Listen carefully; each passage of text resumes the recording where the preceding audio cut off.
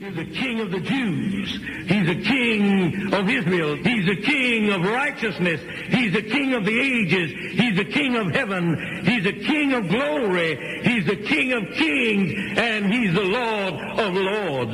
That's my King. I wonder, do you know Him? My King is a sovereign King. No means of measure can define His limitless love. He's enduringly strong. He's entirely sincere. He's eternally steadfast. He's immortally graceful. He's imperially powerful. He's impartially merciful. Do you know Him? He's the greatest phenomenon that has ever crossed the horizon of this world. He's God's Son. He's a sinner's Savior. He's the centerpiece of civilization. He's unparalleled. He's unprecedented. He is the loftiest idea in literature. He's the highest personality in philosophy. He's the fundamental doctrine of true theology. He's the only one qualified to be an all-sufficient Savior. I wonder if you know Him today. He supplies strength for the weak. He's available for the tempted and the tried. He sympathizes and He saves. He strengthens and sustains. He guards and He guides. He heals the sick. He cleanses the lepers. He forgives sinners. He discharges debtors. He delivers the captive. He defends the feeble. He blesses the young. He serves the unfortunate. He regards the aged. He rewards the diligent. And He beautifies the meek. I wonder if you know Him. He's the key to knowledge. He's the wellspring of wisdom. He's the doorway of deliverance. He's the pathway of peace. He's the roadway of righteousness. He's the highway of holiness. He's the gateway of glory. Do you know Him? Well, His light is matchless. His goodness is limitless. His mercy is everlasting. His love never changes. His word is enough. His grace is sufficient. His reign is righteous. And His yoke is easy. And His burden is light. I wish I could describe Him to you. He's indescribable. He's incomprehensible. He's invincible. He's irresistible. Well, you can't get Him out of your mind. You can't get Him off of your head. You can't outlive Him, and you can't live without Him. Well, the Pharisees couldn't stand Him, but they found out they couldn't stop Him. Pilate couldn't find any fault in Him. Herod couldn't kill Him. Death couldn't handle Him, and the grave couldn't hold Him. Yeah! That's my King. That's my King.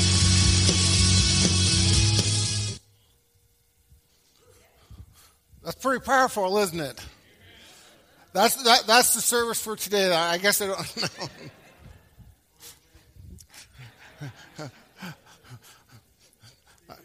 I got to have the chair because if I don't, I'll wander. And so I'm Dave Stoger. Hi, Garrett. How are you? Good. There's a few people here that don't know me. A little bit about myself. That one of the elders of the church here, and Cheryl and I have been coming here since the inception of the church. And what a great time to see how this church has grown over the years. But today I'm not really going to preach to you. I'm going to share what God has done in my life, in Cheryl and our lives, and some of the trials that we went through in life. And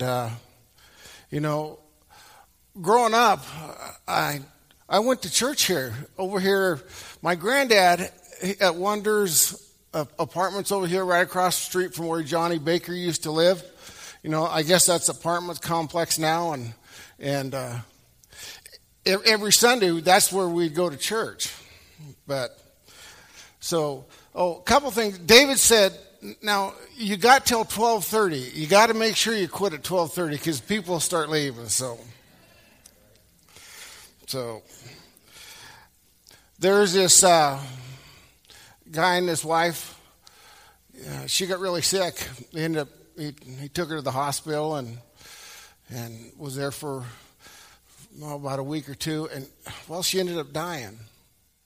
Well, she met St. Peter at the gates, and she said, well, what do I need to do to get into heaven? And Peter says, you need to spell just one word. She said, well, what is that? She says, well, love. Well, L-O-V-E. And St. Peter says, well, come on into heaven. Well, it was about 6 months later, St. Peter came to her and said, look, I got to leave the gates for a little bit. Can you watch the gates for me? And said, well, sure. So she's sitting there, and lo and behold, her husband shows up. And she said, well, honey, what happened? He said, well, I was washing the windows on the second story. And she said, we didn't have a 2-story house. He said, yeah, I know, honey, but after you died, that really good-looking nurse, we got married and we bought a different house, and I was washing the windows, and she said, well, you never washed the windows for me. He said, yeah, I know, honey, but, things changed a little bit. And he says, well, what do I need to do to get into heaven? And she looks at him. She says, you need to spell one word. And he said, well, what's that? And she looks at him. She says, Czechoslovakia.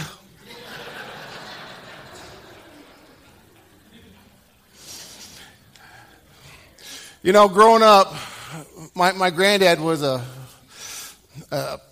Pentecostal preacher, and he was also a wheat farmer, and everybody in the valley knew old Gottlieb Bolger, really stern man. But when it come to time on Sunday, he was an entirely different man. His heart he was sold out for the Lord, and it was so important for us to come to church that him and Grandma would come and get us and haul us to church. Every other Sunday we'd go to church.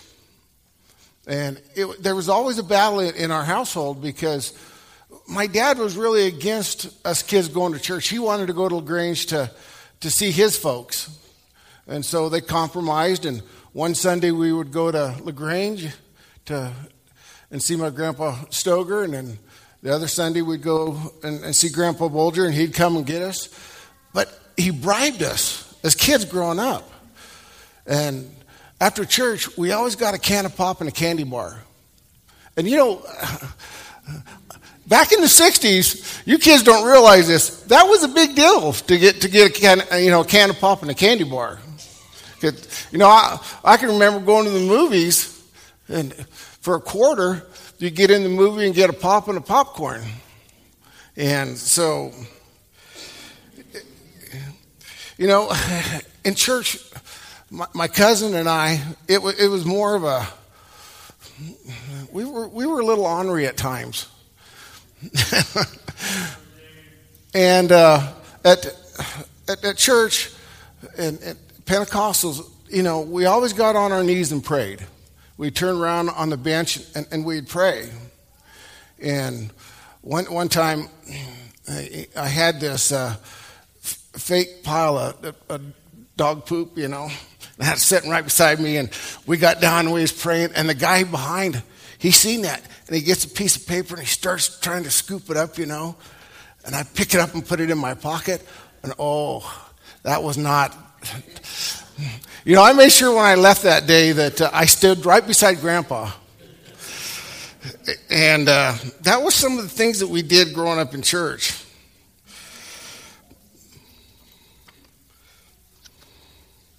As parents, and I share this with a lot of people, God has given you the privilege with your children. They really don't belong to you. They belong to God. He has just given you the privilege to raise them. And, it was quite interesting growing up that with my mom, she felt it was very important for us to be in church. But she never went. And you know, I don't understand that why she never went. But you know, I've invited a few people here in the last couple of weeks to come and hear what I had to share, and some of the people said, you know, Dave, the building would fall in if I'd come. And another guy said, well, you know, I'm just not a churchgoer. And my response to them is, what, you're going to wait till 6 men carry you in before you go to church?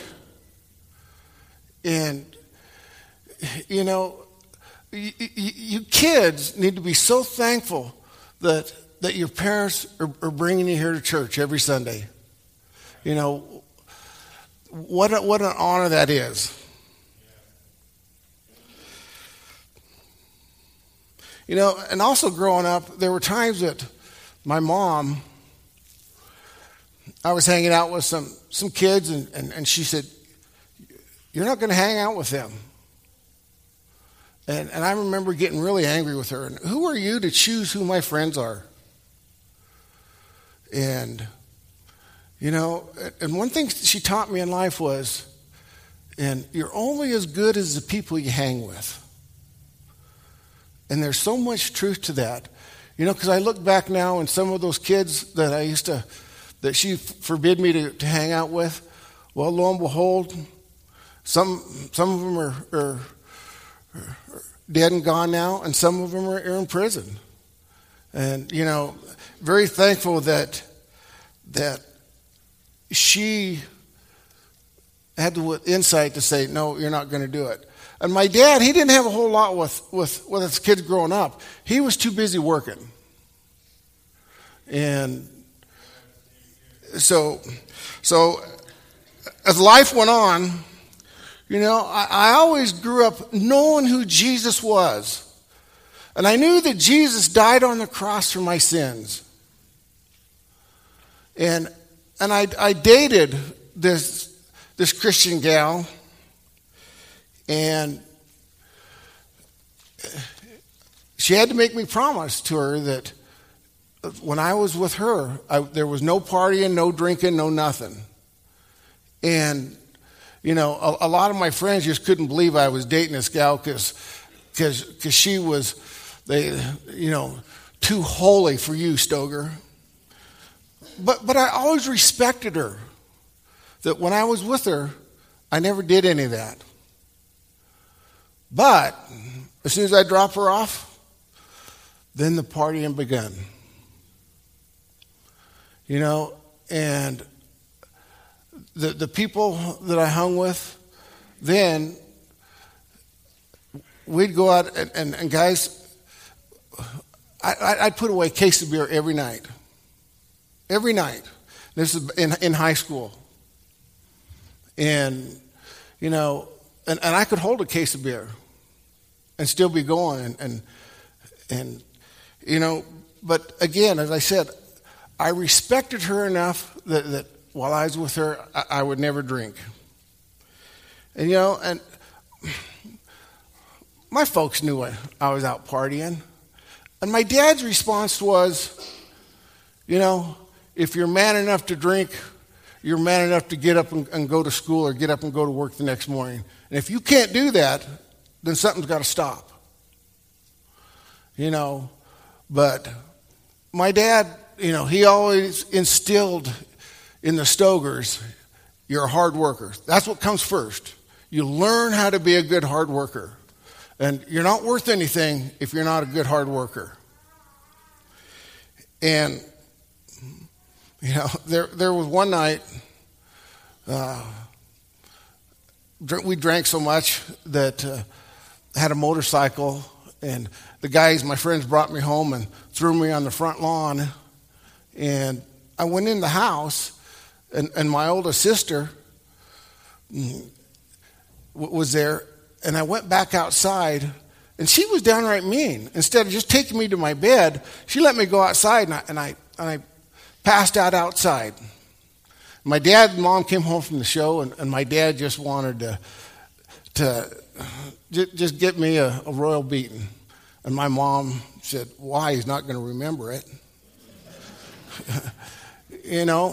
And so they hauled me down to bed, and the next morning, he got me up at like 6 a.m, and he just worked my tail end off. Oh, and I just, how you feel that next day, and I just wanted to die. Well, that night, he said, okay, now we're going to have a little court hearing. And he said, I'm the judge, and he had my sisters as a jury, and he said, okay, how do you want to plea in this thing? And I said, well, I guess you had to carry me downstairs. I guess I was pretty bad. He said, okay, now I'm going to fine you $100. My dad fined me $100. I couldn't believe it. But, as time went on, continued to live that way. And then at that time, my granddad, he had a church built over in Torrington on, I believe it's on East F. It's the Lifeway Church.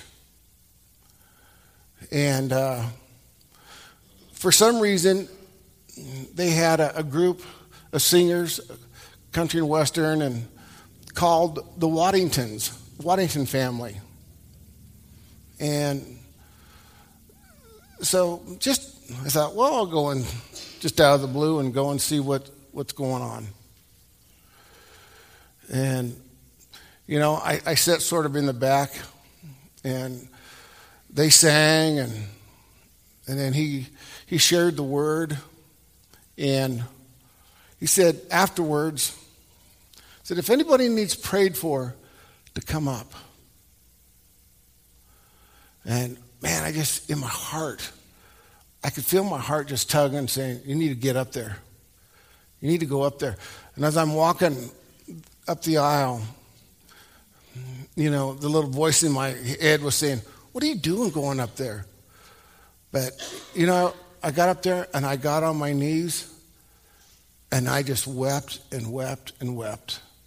And I said, God, here's my life. I can't change it. If you want me, here I am. But you're going to have to be the one to change my life, because I just can't do it. And what was interesting on that night, I didn't hear a single person leave that church. When I got up, it was just my granddad and the Waddingtons, and they were all gathered around me, praying and stuff. And, my life immediately changed that night. And, Roy, if you put up 2 Corinthians 5:17, and it says, therefore, if anyone is in Christ, he is a new creation. The old has passed away. Behold, the new has come. And that was me that night. The old was gone. Before that night, I could literally cuss the wallpaper off the wall, and I didn't care what people thought. I could drink anybody under the table. But that night, immediately, after that service, I went to a party. And I started telling my friends, man, you got to come hear these people. Something happened that night. And it totally changed me. But it just holds true to God's word. He says, if any man be in Christ, he's a new creation.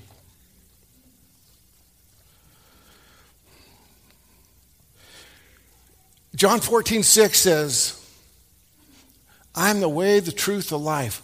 No man comes unto the Father but through me.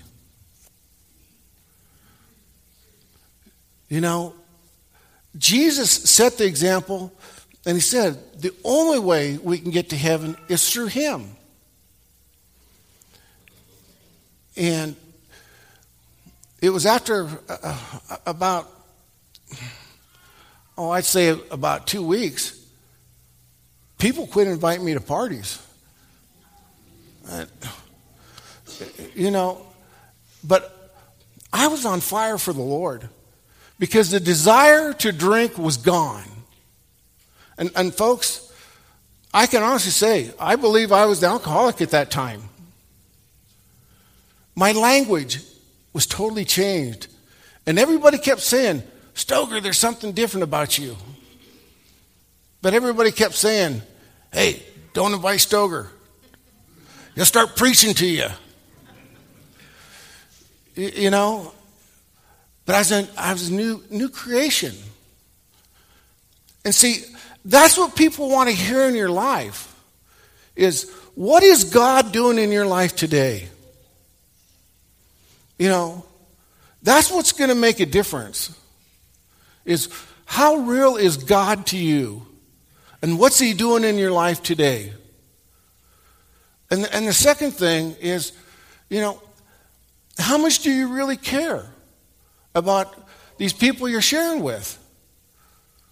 Ricky Teeters and I, we always have this little saying, people don't really care how much you know until they know how much you care. So again, with your testimony in your life, what is God doing in your life? And there was a period in my life where, man, nobody wanted to have anything to do with me. And I felt like Moses out in the wilderness. And that was a real struggle for me. Because at the time, I was really popular, and I was a people person. And I like hanging with friends. But God's just, He set me apart from all these people. And then a gentleman by the name of Dave Middleton, he came and he started the coffee house ministry in Torrington. And I'd say, what is a coffee house? Well, back then it was just a building, a place where teens and college-age people could come and gather. And, what a wonderful ministry we had then. During the summertime, we had as many, one night a week, we do a get-together, and we had about 100 people from the valley coming, and we'd go to the park and sing and share. And, the valley was just really on fire for the Lord then. Well, it was about that time, Middleton said, I got to go back to college. I'm going to put you in charge. And, I thought, oh, my word. I said, you don't know what you're doing. I said, no. He said, man, I've really prayed about it, and God wants you to be in charge of this thing. And that was a good thing, because it really made me get into the Word and study and stuff like that. But, and seeing some real interesting times, how there was a lot of people, a lot of young people's lives being changed, getting saved. And then ended up getting married. And I'll tell you right now, guys, the old saying, don't laugh at your wife's choices, because you're one of them. And, married Cheryl, she came here, teach at the Christian school. And a couple years later, we had our first child. And what a miracle in itself. Every dad here can remember when every one of their kids were born. What a miracle it is.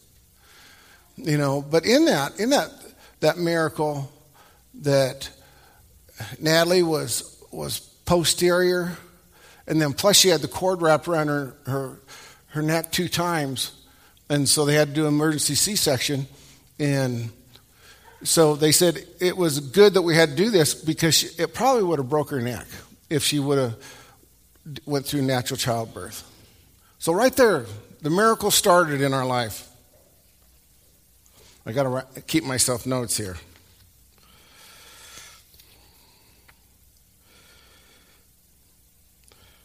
Then about a year and a half later, we had my first son. And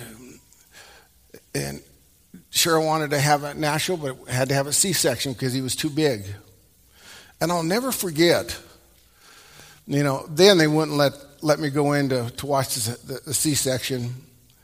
And so they brought Josh out, and they had him in the incubator. And a good friend, Dick Young, he was there through all my crisis. I was a couple times. But I'll never forget this. When they brought Josh out, I'm sitting there looking at him, and I thought he was deformed. Because I seen this little tiny butt and these big shoulders. And I seriously thought, something's wrong with this kid. And old Dick grabs my hand, he shoves it in there and said, you need to touch your son. And I didn't really say a whole lot. And finally I told Cheryl, got a hair in my mouth. I told Cheryl, I said, because she said, what in the world's wrong? You're awful quiet. I said, Cheryl, there's something wrong with our son.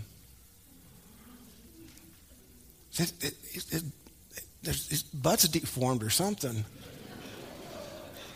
And she said, he's a boy, come on. And with that, Josh had jaundice real bad, and they were just getting ready to do a blood transfusion on him because his count was up to like 21, and that morning they were going to do a blood transfusion. And he said, okay, we're going to check it one last time. And it dropped way down to like 6. And the doctor said, wow, that's a miracle. I have never seen that. So right there, another way how God took care of my kids. Well, it was about 18 months later, Josh developed a Pseudomonas in his lungs, which is a really bad bacteria. And we didn't realize just how sick he was, but he spent a month in the hospital.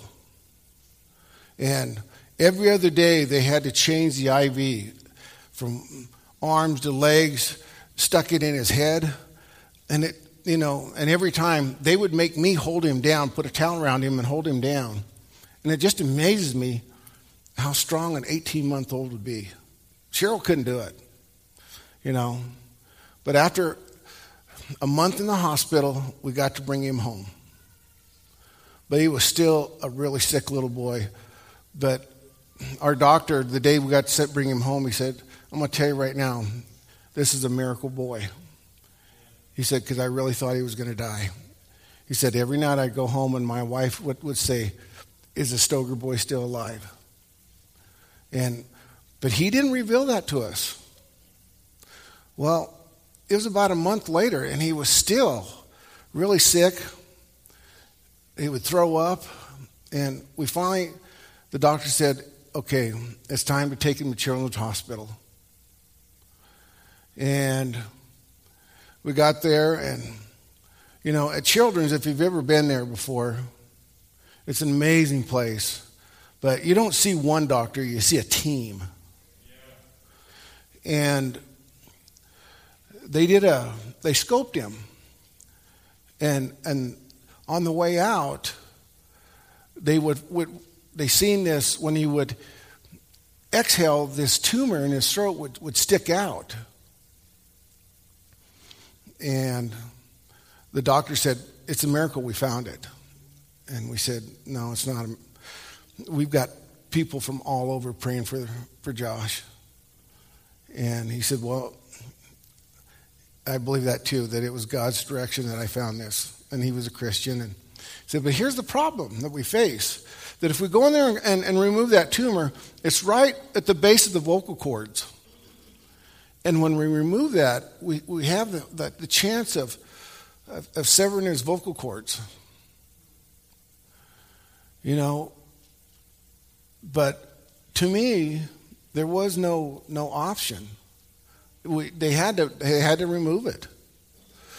And again, where was my good friend Dick? Right there at our side. You know, he came up there. It was Ruthie's birthday, but where was he? He was with me. And it was one thing that was quite interesting through this whole ordeal that I found that when Cheryl was down, God would lift my spirit. When I was down, God would lift her spirit. And people, you know, and how people played a part, our church played a part in all this.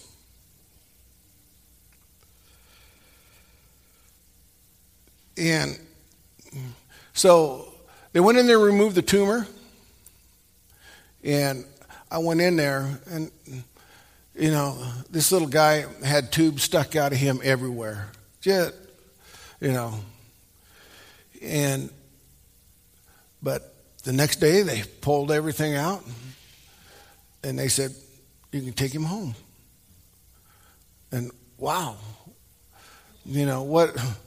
So the first thing, he was hungry, and we took him, and they said, can we feed him? Whatever he wants to eat. Said if it hurts him, he'll stop. We took him to McDonald's. What did he eat? Like a Big Mac all by himself, and a whole bunch of stuff, you know. But you know, one thing I remember about this whole thing was, and you want to be careful what you tell people in hard times. Be wise in your words, because there was a person that come to me and they said, you know, David, if you'd get the sin out of your life, your son could be healed. You know, and that was a devastating remark. But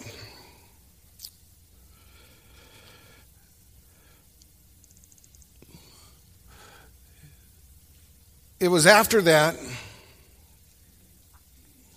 if you want to bring up James 1, 2 through 3.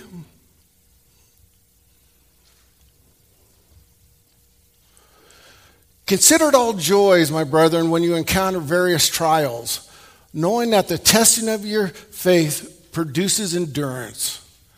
I want to bring up verse 9.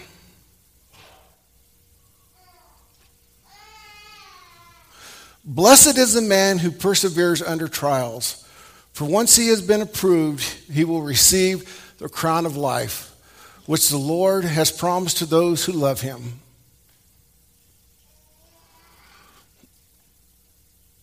You know, to this day, when trials come, we're supposed to be thankful for them. But the end result is we're going to receive the crown of life. But, you know, what really is endurance? You know, you can always tell when hunting season comes around, because you see all these guys starting to wear packs and they're walking around town and getting ready for the hunt. Or runners. They'll push themselves to the end. And that's what God does to us. He's preparing us to see. And sometimes we sit there and say, I don't know how we can go any farther on this.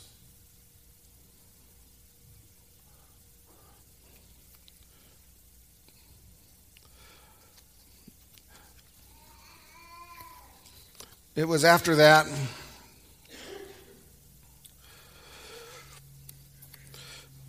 that our kids started getting older then, and every one of us in the family knew how to do the Heimlich.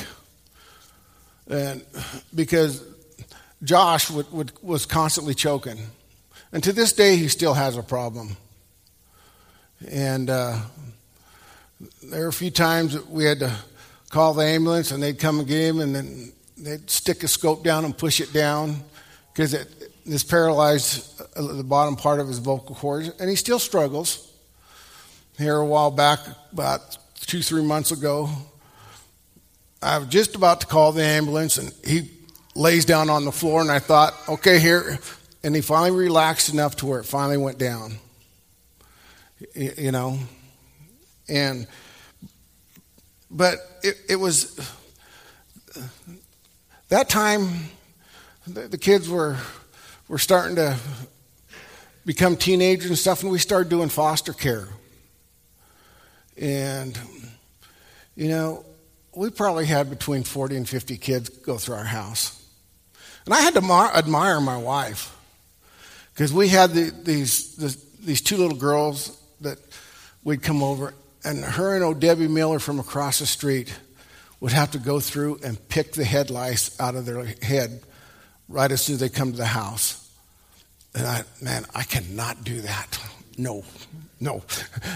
And Natalie, she'd come home from college, and she said, if I get this head lice and take it back, you know, I'm going to kill somebody. You know, but in Matthew 25:40, basically it says, you know, because a lot of people said, why do you do this foster care?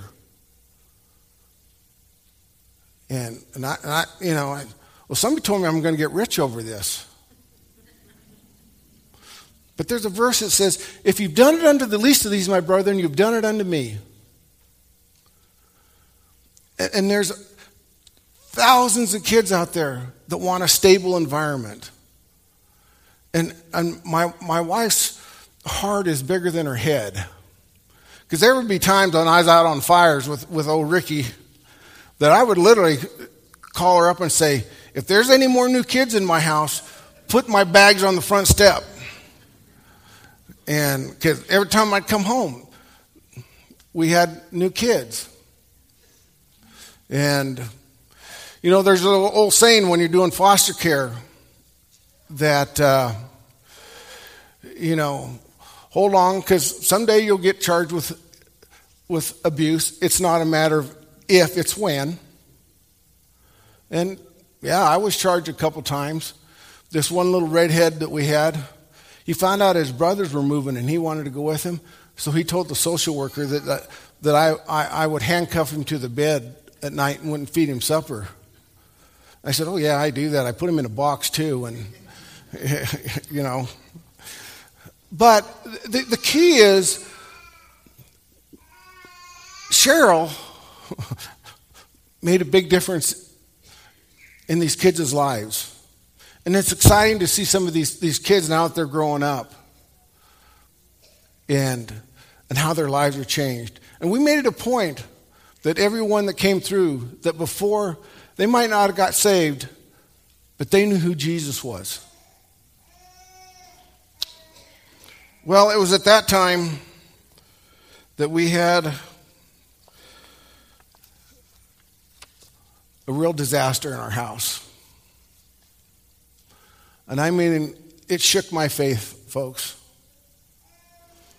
And we had a family member take advantage of some of the neighborhood kids, and my son was involved. And folks, it devastated me. It took my faith to the very bottom, because I said, because every day we pray for that God would protect our kids. And I said, if you can't protect my kids in times like this, God, I don't want to have anything to do with you. And I mean, it literally, Dick would come over. Toby would come over. There was another one, Ricky T. And we're not here to tell you about Jesus. We're here to be your friend. And you can say whatever you want about God. He's a big God. He can take it. He still loves you. But you can get as mad as you want. But I'm your friend. And I'm going to stick by your side no matter what. And I'm going to tell you, I don't know what I would have done without you three guys. Because, not only did it devastate our house, but the family life. Because my dad was so upset at me for turning it in. But there was a 3-year period that it just totally, our family was in total disarray. Which was good. In the sense that I'm there to protect my kids. But that thing, as I said, it devastated my faith. And I slowly came back. And then talking to Cheryl, what in our lives was the hardest on you? Later on in life, I was broadsided at an intersection. And because of that, I've got 3 herniated discs in my neck. And live with constant headaches and live on pain pills. And I've tried everything. With the doctors, everything but surgery. But they've all said, your chances are coming out worse than when you went in. And I'm not willing to take that risk right now. But that was the hardest thing for Cheryl, because she said it changed my life. And she struggled with that with God. And so, again, trials. What do they do to your faith? Then later on we had a greenhouse that a lot of you remember, and boy, did we have trials there. We had things froze. We had one greenhouse that just getting ready to ship plants, and it snowed real bad, and it caved in. And of course, there's old Dick Young and Ricky and some of the other guys were out scooping the snow off that greenhouse. And then there was one year that Pay and Pack went under, and they took a bunch of his businesses with them. And their comment to me was, "Welcome to the real world. Welcome to big business." And they took me for thousands of dollars. And the next year we had a fire. And for some reason, where the fire was, everything else was insured but that one building. Now I was talking to Cheryl, why do you think we went through that? Because it ended up, we had to file bankruptcy. The corporation had to file bankruptcy. And it was Cheryl, she said, it was God's way of getting us out of this. Because without that, you would have kept going and going and going, trying to make it work. Because that's who you are. And she was right. But that bankruptcy, you talk about, it humbled me. They give you this little sheet of paper and you got to fill out all your assets and everything, down to how many pairs of underwear do you have in your drawer. And but through that greenhouses, Dick shared something with me. And I've shared this a lot, people, that when you're helping somebody, you as the individual that's receiving the help, let people help you. Don't rob people of their joy of helping you. You suck up your pride and let them help you. Because that's where they receive their joy, is through helping you. And that's what Christians do in the time of hard times. But don't rob people of their joy who want to help you.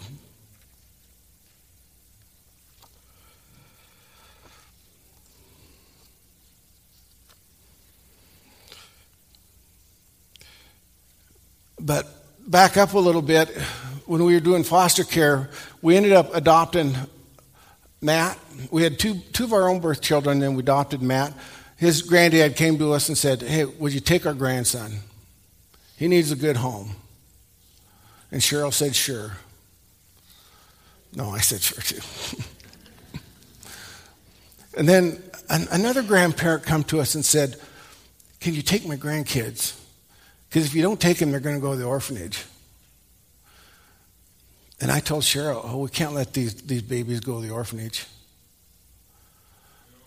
And so we adopted 2 more. And everybody thought we were nuts. Our kids thought we were nuts. Because, hey, you're supposed to get out and enjoy life. But, when God puts something in front of you, you need to be listening and take advantage of it. Because it's a blessing in life, for the most part. We had our hard times with Matt, Dick. There were a few times I said, Dick, you better come talk to this kid before I bury him or something, But what a blessing they are now.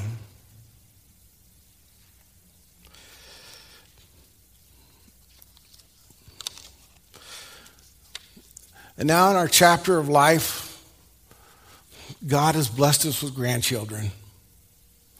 And if you don't have grandchildren, you need to go find some. You need to go rent them, do whatever it takes. If there's people in the church that have little ones, hey, go offer to take care of their kids so mom and dad can go out and have a night alone. But there is nothing so delightful when that little one grabs your finger and says, Papa, I just love ice cream. And the mother would say, no, they can't go for ice cream. Oh, yes, they can. They're at my house.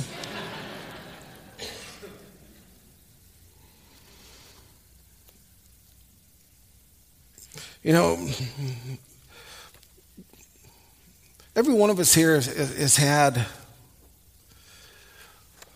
hard times in our life.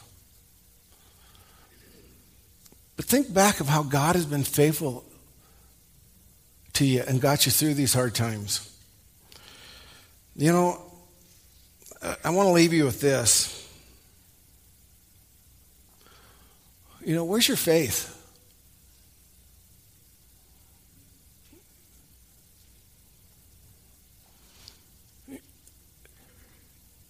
When's the last time you shared your faith? There's a lot of hurting people out there. And it's easy to trust in God in good times, but what about the hard times? Yep. And then last is your family. I told Matt, our adopted son, I said, Matt, I'm going to tell you right now,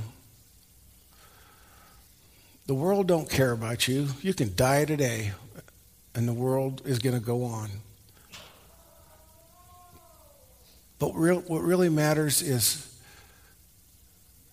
your family and your Christian family.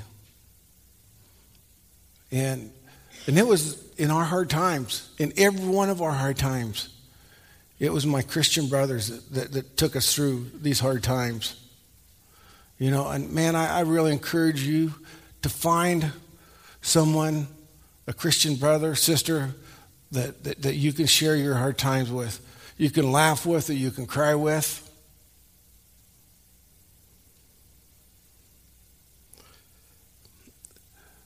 There's a thing in your bulletin, real quick, that pull that out, that Charles Swindoll talks about attitude. And it says, the longer I live, the more I realize the impact of attitude on life. Attitude to me is more important than facts. It's more important than the past, than education, the money, the circumstances, than failure, than success, than what other people think or say or do. It is more important than appearance, giftedness, or skill. It will make or break a company, a church, or a home. The remarkable thing is we have a choice every day regarding the attitude that we will embrace for the day. There's a lot of truth in that. So when you face hard times, what's the attitude that you're going to embrace for the day? And, hold on to God. Because at the end, He's the one that really cares. And, I have a hard time understanding God's love. And I know my love for my kids is just unfathomable, that, the bond that we have. But how much greater is God's love for us? That he sent his only begotten Son for us. So with that, I guess we will break in and we'll do communion together. Again, as with communion, you don't have to be a member of the church. The main thing is that you know who Jesus is and that you've accepted Christ. And so with that, the ushers will come and we'll do communion.